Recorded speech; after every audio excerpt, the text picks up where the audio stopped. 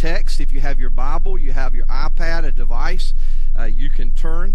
We'll be reading from the ESV English translation from Colossians chapter 3, verse 21 through 25, and chapter 4, verse 1 today. And the title of my sermon is The Eternal Dividends of Humility. The Eternal Dividends of Humility. We'll read that text and then we'll continue with our message. So Colossians chapter 3, verse 21, reading today from the ESV translation. Fathers, do not provoke your children lest they become discouraged. Bondservants, obey in everything those who are your earthly masters, not by way of eye service as people pleasers, but with sincerity of heart, fearing the Lord. Whatever you do, work heartily as for the Lord and not for men, knowing that from the Lord you will receive the inheritance as your reward. You are serving the Lord Christ. For the wrongdoer will be paid back for the wrong he has done, and there is no partiality. Masters, treat your bondservants justly and fairly, knowing that you also have a master in heaven. May God bless the reading of His Word as we share the importance of humility today from our text. Notice on the next slide we have an artist's depiction of Christ washing His disciples' feet. And you may be wondering, how does this connect to sharing communion, the Lord's Supper, at the conclusion of the sermon today? How does this all connect with the concept of humility? Paul, throughout the teaching of the epistles in the book of Corinthians, talks about sharing and celebrating communion in a respectful, humble way. In fact, some were asleep or had died in the church because they were disrespectful in the process of celebrating the Lord's Supper.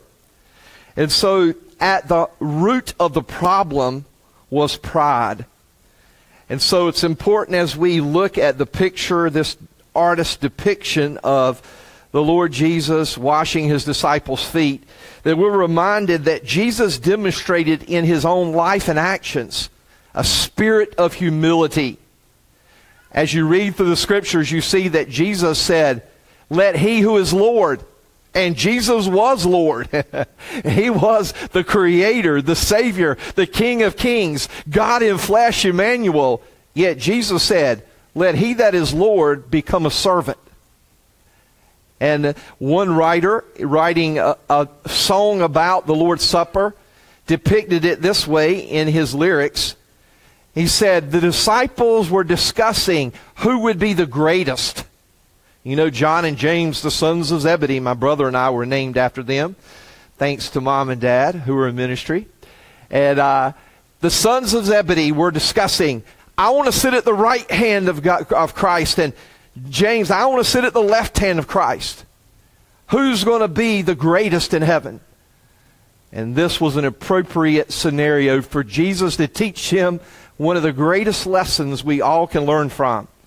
If you want to truly be great, be humble, be a servant. If you indeed are Jesus, the Lord, Savior, and Master and Creator of the universe, you're not too good to wash someone's feet. As we think of the title of our sermon, The Eternal Dividends of Humility, the word dividend is defined as a reward or return, a share of something. We think of that in senses of financial or fiscal concepts. Humility is characterized as an attitude of genuine gratefulness without arrogance or pride. Merriam-Webster defines humility as freedom from pride or arrogance, a state of being humble. And so humility is essential to a believer's worship of Christ, His sacrifice, His blood, His body, His death. True biblical humility, unlike false humility or pseudo-humility, is honestly seeking the Lord Jesus Christ in our helplessness, recognizing and confessing we are helpless, we need the sovereign Savior to help us. You know, God's grace is amazing. And speaking of that, John Newton, who wrote that famous and familiar song, Amazing Grace, John Newton shared these words, quote, "I am persuaded that humility and love are the highest attainments in the school of Christ and the brightest evidence that He is indeed our Master," end of quote. John Newton had experienced God's amazing grace. He wrote about it, and he reflects that love and humility are at the heart of Christ. They are evidence of God's love for us and to us and through us. I want to illustrate this very quickly because Jesus Christ is the groom. Pastor Gary shared last week about the family dynamic. And we'll see in a moment in verse 21 that this is a bridge to the connecting of humility. Humility in our lives as Christians, as believers, as husbands, as wives, as fathers, as mothers, as family. Not only a part of God's family, because Christ is the groom and the church is the bride. And so, April, if you'll come forward very quickly. I tried to use real water, and this is an antique. And when I did, I started leaking. Thank you, Elaine, for noticing. And Miss Sandy. So I don't have real water in here, so use your imagination. You know, like Barney, the purple dinosaur. Use your imagination, right? So let's pretend there's water in here. And so, April, put your fake foot in there, if you will, and pretend like I'm... Okay. So in some denominations, though it's pretty rare now, they do practice feet washing, right? John chapter 13, Jesus said that I leave this as an example for you. And the idea is not that is anything dynamic or wonderful. Come back. Wonderful in the concept of the ordinance that some profess of feet washing. It doesn't save us. Communion doesn't make you a Christian. But it is a reflection of our desire to please God and of humility in Christ. So, April, let's wash your feet real quick. You can. Just make it look real. Okay. I'm supposed to have a chair, too. Do I have to pretend that, too? Yeah, sorry. You'll have to stand and let your feet be washed. Where? That's okay. All right. Can you see? All right, good. Okay, and I don't have a towel either, so I'm drying it off now. This is what we would do, dry it off. Right off. Okay, thank you. All right. Okay, so fake water, fake chair, fake towel. Okay, so you get the concept. I have heard of churches that would actually go to homeless shelters as part of their outreach ministry and have worked not only in a soup kitchen, but actually would wash the feet of those men and women that were homeless. And the idea behind feet washing is far more than just a ritual or something we do to say, well, Jesus did that to his disciples, as we saw the picture of the artist depicting it and the Lord's Supper. But the idea that Jesus was teaching his disciples and teaching us thousands of years later that we should demonstrate humility in our actions. And someone said charity begins at home. Well, humility does as well. Begins with our own family. And so that brings us into the text. As Christ told his disciples, if you want to be first, then you need to be a servant, because the first shall be last and the last shall be first. It begins with being a servant, having a humble heart, and serving those that we love. Serving those that we may not even always love. As Jesus said, anyone can love those who already love them, but love your enemies and show them that Christ has made a difference in you. So notice verse 21 in our text today. We see on the screen the eternal dividends of humility reflected in our family relationships. So Pastor Gary talked about wives, husbands, children in verses 18 through 20. And verse 21 almost acts as a bridge to the next thought. Notice verse 21 says, "Fathers, do not provoke your children, lest they become discouraged."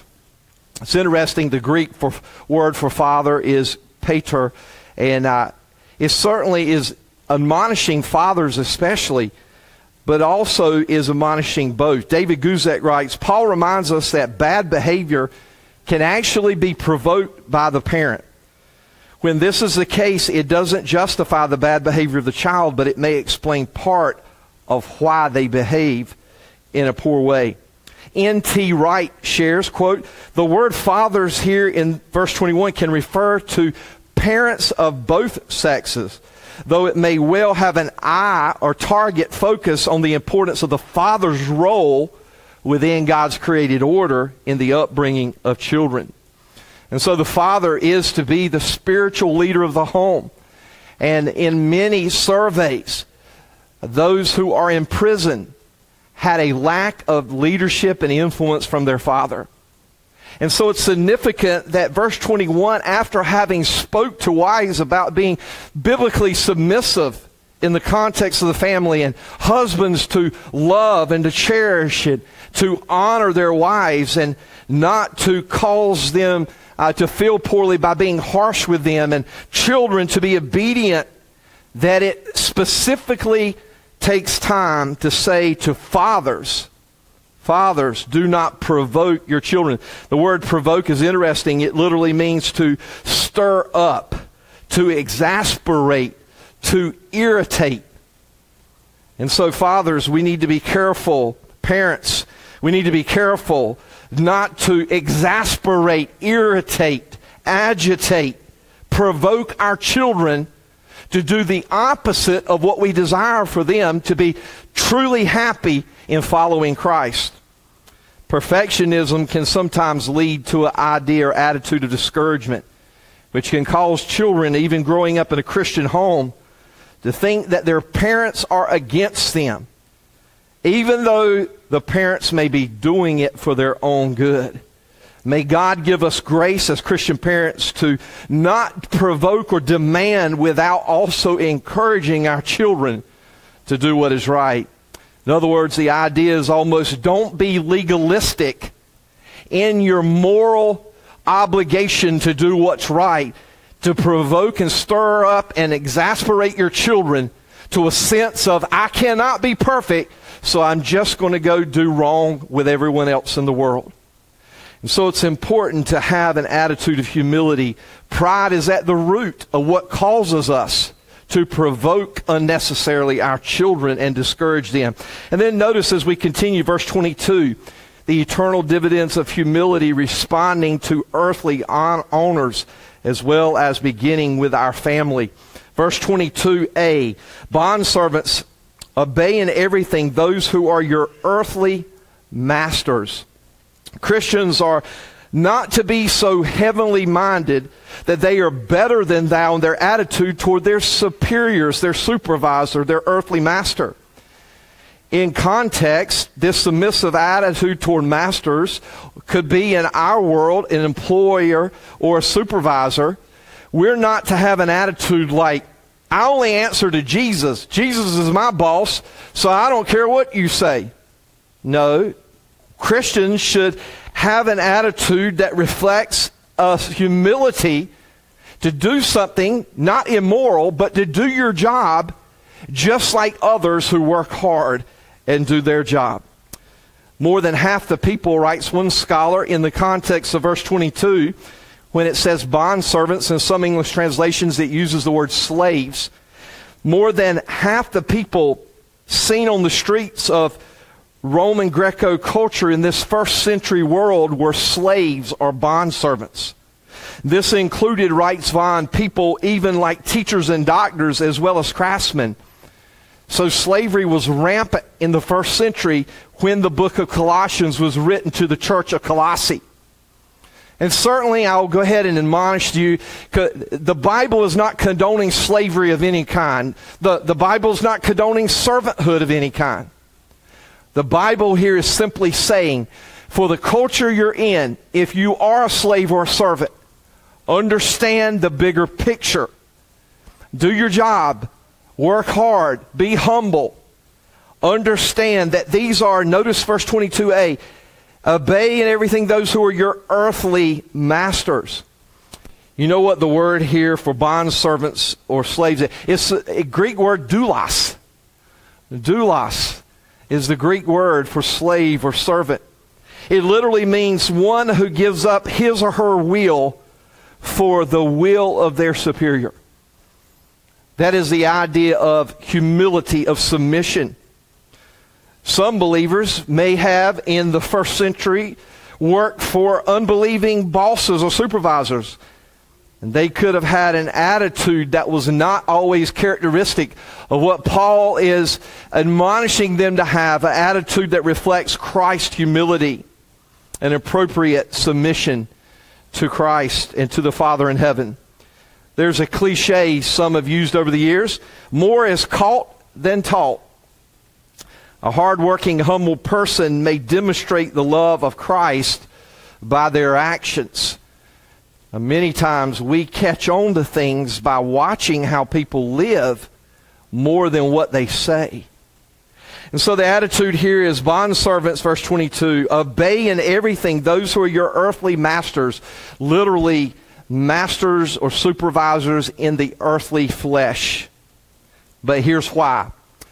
It's going to tell us in the rest of verse 22 the motivation. Verse 22, we continue, not by way of eye service as people pleasers, but with sincerity of heart, fearing the Lord. We see the third point, the eternal dividends of humility by rejecting prideful ambition. Someone said, I'm humble and proud of it. Well, there's a tendency that when we do things, even as a believer in the workplace, and maybe you're the only believer, I have worked in places where I felt I was the only Christian in that entire store, in that entire department. But even if we're the only Christian and everyone else is not very religious, shall we say, we have a motivation that is beyond just doing a good job and obeying and submitting to our supervisor. God wants every worker to see that ultimately they work for God. Not to impress earthly supervisors or to boost our ego or pride, but rather out of respect and reverence because of the fear of the Lord. Did you see that at the end of verse 22? Not as people pleasers, but with sincerity of heart, fearing the Lord. One definition of humility is to honestly fear and have reverence for the Lord. This causes me to act a certain way because I do answer to a higher power one day. God wants us to be humble, to please Him, to work hard, but not to do it for eye service, for show. You ever notice that some people you work with, and some of us may be guilty of this as well, when your boss comes around, they work real hard, and as soon as there's no supervision, they just mess around and don't do the work they're supposed to do. Well, as believers, we're supposed to set the right example. We're supposed to work in a way not to be people pleasers or just for image, but in sincerity of heart. We do this out of the fear and respect of submitting in humility to our Lord. You remember Jesus said, if you give a cup of cold water in my name, you are doing it as unto me. Christ said in Matthew, the Gospel of Matthew, in chapter 25, that if someone went to visit, he told his disciples, a person in prison, you are doing it as unto me. If you help clothe those who are naked, you're doing it as unto me. The concept here is that when we, even if we were slaves, even when we have supervisors that are earthly masters over us, when we do what we do for the glory of God, then we're doing what is right. F.F. Bruce puts it this way about verse 22, quote, Christian slave servants and employees have a higher motive for faithful and conscientious performance of duty. They are servants of Christ and will work to please Him, end of quote. And so our motivation is to please Christ above all things. Now we go to verses 23 through 25, and we see on the screen, the eternal dividends of humility recognize the proper inspiration. The idea here is for real justice, for eternal justice. Notice verse 23. Whatever you do, work heartily as for the Lord and not for men. Eternal dividends of humility mean that real, true biblical humility in this life will have rewards in the life to come. When we make investments in the next life, Jesus said, lay not up for yourselves treasures on earth where moth and rust can corrupt, but lay up for yourself treasures in heaven. When we make eternal investments by being humble and prayerful and setting the right example, we may not always get rewarded in this life, but we will receive an eternal reward one day. R.G. Lee was right when he preached the sermon famously known as Payday Someday. And that works both in the sense of rewards as well as the sense of punishments, as we'll see in our text here. The eternal dividends of humility recognize a heartfelt passion. Whatever you do, work heartily as the Lord and not for men. The word heartily is interesting. It's a Greek word, and it's pronounced suke. It's a word transliterated into English that comes from the English word psyche. P-S-Y-C-H-E. Psyche is what the word here for heartily is. And so when Paul says, whatever you do, work heartily, that word is psyche. What does it mean to say someone's psyche? It literally is defined by Webster as the soul, the mind, the heart, the spirit. The word psyche is connected to the word or term psychology.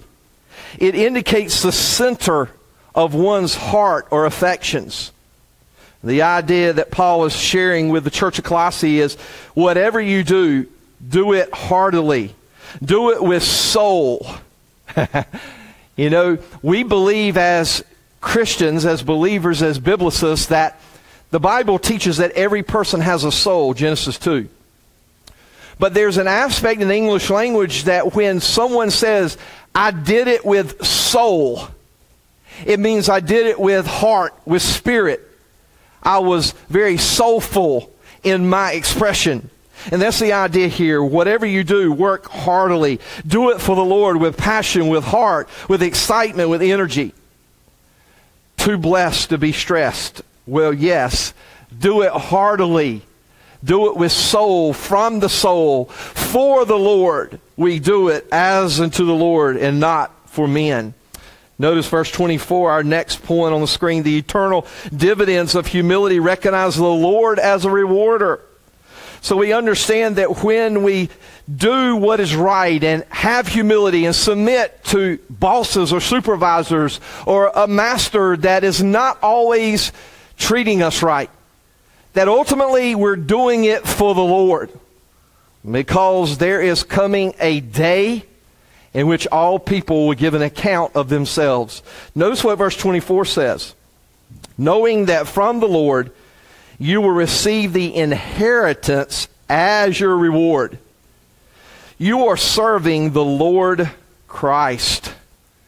Interesting expression here. N.T. Wright shares, quote, this inheritance mentioned in verse 24 is clearly alluding to life beyond this life in eternity. Hence the title, The Eternal Dividends of Humility. This is ironic since in earthly terms, slaves were not allowed to have inheritance or property. The book of Corinthians tells us that we look not at the things which are temporal, but we look at the things which are eternal. And so here Paul says, knowing that from the Lord you will receive the inheritance as your reward. As your reward.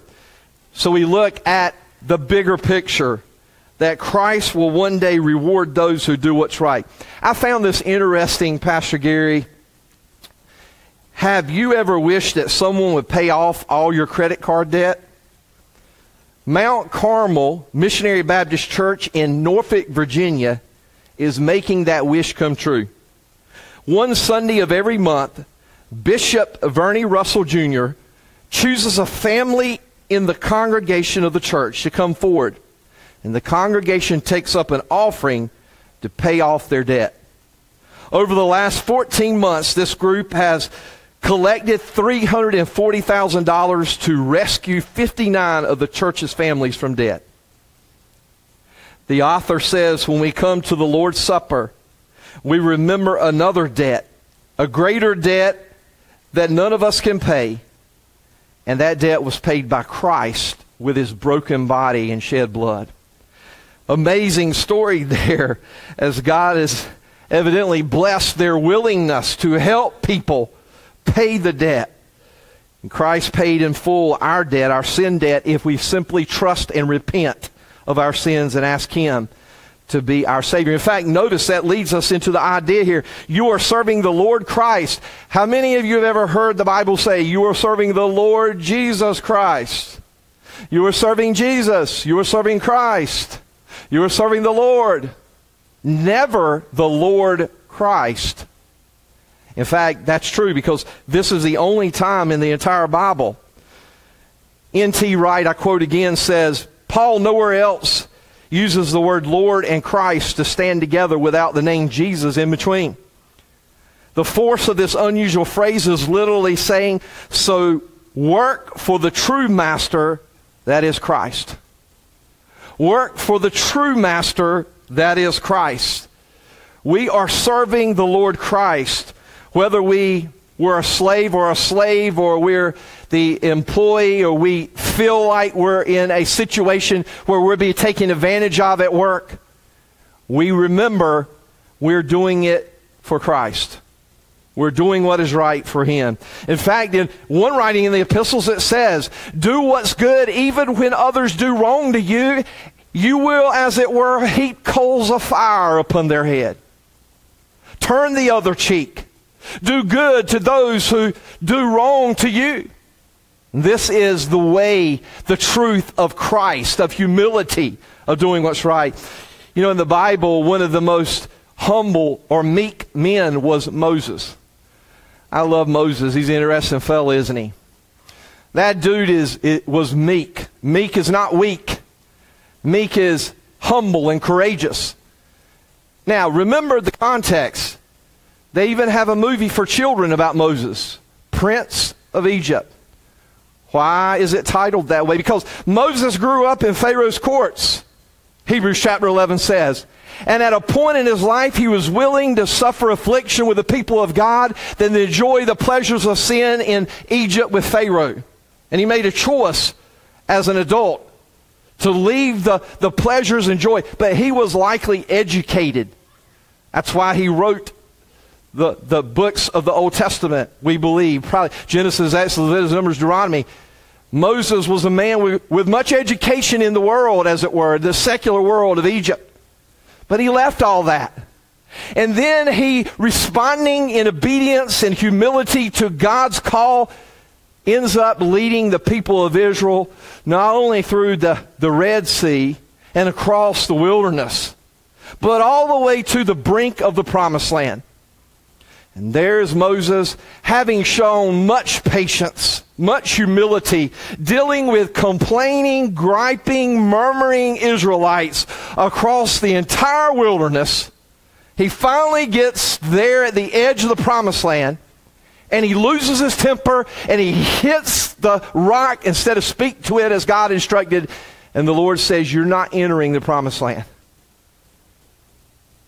Joshua would lead God's people into that Promised Land, the Canaan land, as we call it. It's interesting that Moses, a great example of humility, struggled in that moment to really be obedient to what God said just before he was able to see the Promised Land. Now, I always like to say they couldn't find Moses' body. The book of Jude has some interesting comments about the struggle for the body.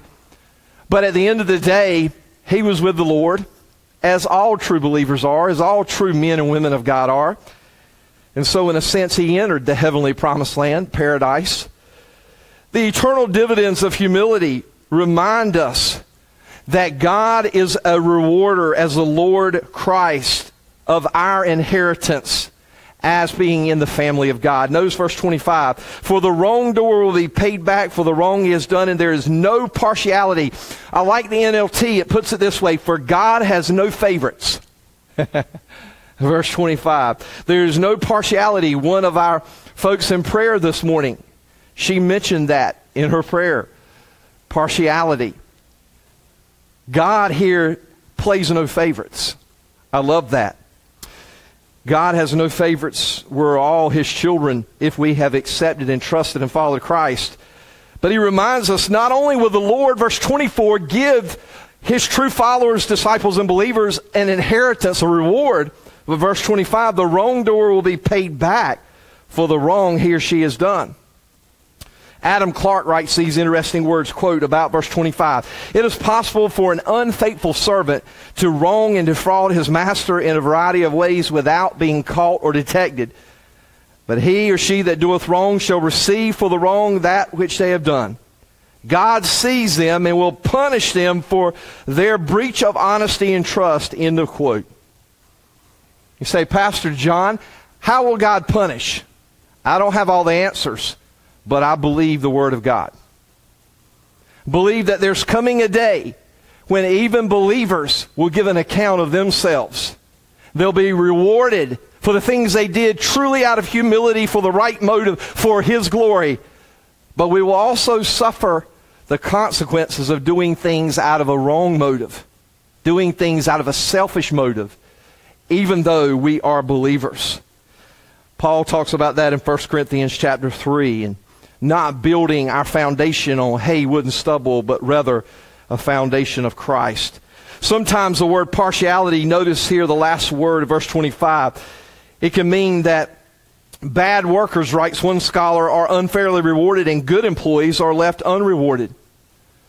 David cried out in the Psalms many times, Lord, why do people who do wrong seem to be blessed, and people who try to do right don't seem to receive what they should? Paul assures the brethren of the first century as well as today as Christian followers of Christ that there is a final reward and punishment, and there will be no partiality. In Ephesians and Colossians, Paul warned both servants and masters that there will be no partiality with God. God is not influenced or impressed with our social position. God looks at the heart, the soul. He looks at our actions of obedience. And so, the one who does right, verse 24, will be rewarded. There will be eternal dividends beyond this life for doing right, doing good. But the wrongdoer will also have to pay back for the wrong he or she has done. And then finally we go to chapter 4, verse 1. The eternal dividends, on our next slide, the eternal dividends of humility reminds believers of the higher power of God. The first point is chapter 4, verse 1a. The eternal dividends of humility seek to follow what I like to call the golden rule. Notice chapter 4, verse 1. Masters, treat your bondservants justly and fairly, doing to others as you would have them doing to you. Flip the role. If you were in charge, how would you treat those underneath your supervision? If you're the master and not the servant or slave, how do you treat that person, those people? Be reminded that one day Jesus said the first will be last and the last will be first. I believe this world would be far better if people would practice the golden rule. If everybody treated everyone as they would want to be treated, you wouldn't have the problems we have in our world. Pride, power, control, greed. These all stem out of that abomination, that sin listed above. The 7 abominations. First is pride. Humility is the opposite of pride.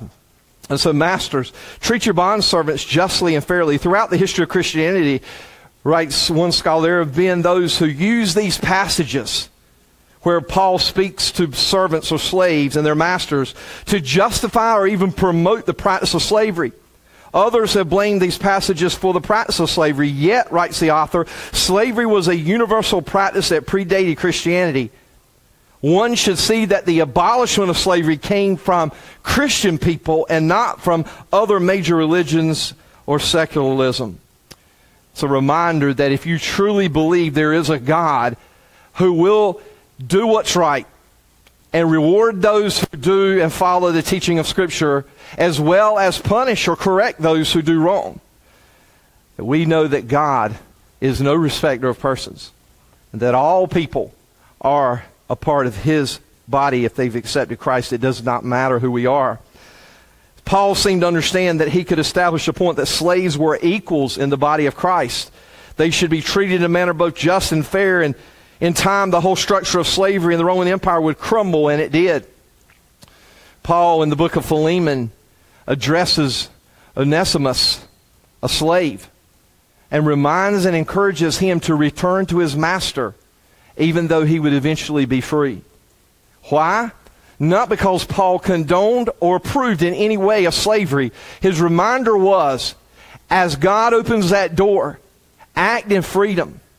You know, people today say, well, I'm an American. I can do what I want to. There are consequences for everything you do, no matter where you live. We all reap what we sow. It's important for us to understand that there are people who are wealthy and they seemingly have great freedom and liberty, and they in their hearts are slaves to sin.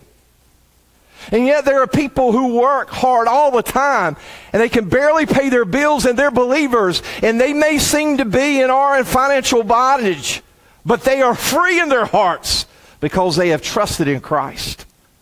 They have been liberated because of humility to trust and follow Jesus. The eternal dividends of humility connect justice with fairness. Notice the end of verse 1 says, treat your bondservants justly and fairly, knowing that you also have a master in heaven. Even though Christians should not put everything into promoting social justice in this life, treating others justly and fairly can be a great testimony to the real character and nature of a God of salvation. I think that it starts one person at a time, one believer at a time. Treating other people fairly, justly, right. Treating people in a way that reflects the kindness of Christ Himself. The word justly here in verse 1 is dikaios. It means righteous, observing divine laws, innocent. The word fairly means equity or equality. And so there's certainly an aspect that Paul is teaching us here, that it's important for masters to set the example if they have bondservants by treating them in a way that is righteous, that remembers that there is a Father, a Master in heaven that is watching everything they do, everything we do. And notice the last phrase, knowing that you also have a Master in heaven. Our final point, the eternal dividends of humility, recognize this heavenly analogy. Our Father, our Savior, the Master, the Captain of our salvation, He is observing our lives, and one day there will be eternal dividends, eternal consequences. Humility is vital to us as believers, to trust in the Lord and to know that Christ will one day make all things right. Now, I know that takes faith, and it's not always easy. In this life, there are a lot of things that seem and are unfair and unjust. And we certainly attempt to stand up for those who are downtrodden and oppressed. And as Christ shared, quoting in the Gospels from Isaiah 61, the ultimate downtrodden person is the person who has no hope after they die. The ultimate freedom and humility is to share with someone something you have that is the most precious treasure that you and I have, and that is Christ. There are good people that need Christ. They act in a way of humility because they were made in God's image. They try to do good to merit their own salvation. They simply need to humble themselves and recognize, as I hope you have today, I can't do it on my own. I can't make it to heaven by my own deeds or works. I am helpless. I am humble. That is the definition of humility. Helpless before a sovereign God. I need God to save me. Remember years ago, a professor, pastor for many years said, the need of this next generation as we enter into the 2000s, the need of this generation is not just to hear about Christ, it's to understand they have a need for Christ. When people are millionaires, they think they can do it on their own. Thank God for those who become converted Christian millionaires. We need more of them to help more churches and church planters. A lot more could get done to help the truly needy in our world if money wasn't being wasted. I don't understand that sometimes. But God in His wisdom, God in His allowance of human free will, understands that when we look to God for help, little is much when God is in it. I know we're approaching the lunch hour. We're about to share the Lord's Supper together. It seems appropriate to talk about Jesus and feeding that group of 5,000. Little boy was there, wasn't he? Why in the world did no one else have their lunch besides him? But thank God one little fella out of thousands of people brought some loaves and some fish. He had some fish and chips ready to eat for lunch. 5 loaves, 2 fish. And Jesus took that little lunch and told His disciples, just start passing out the food. And He multiplied it. Can you imagine? You go to person 1 and you think, well, I got 5 loaves of bread and 2 fish. How long is this going to last? And it just multiplies. And you keep passing it out. And soon thousands are fed. In fact, that's part why people kept coming to see Jesus. The miracles He did. He not only healed the sick and caused the blind to see and caused those who were crippled to be healed and raised the dead, but He fed people. Thousands from 5 loaves and 2 fish, if I understand the Bible's teaching. Little is much when God is in it. God is sovereign. God is able to provide everything that you and I need. But we must trust Him. It takes humility to put aside your plan for righteousness and to say, I am unrighteous. My righteousness is as filthy rags in the eyes of a sovereign and perfect and holy God. I need God to save me. As we prepare to share together in the Lord's Supper, I'll ask our musicians to come forward.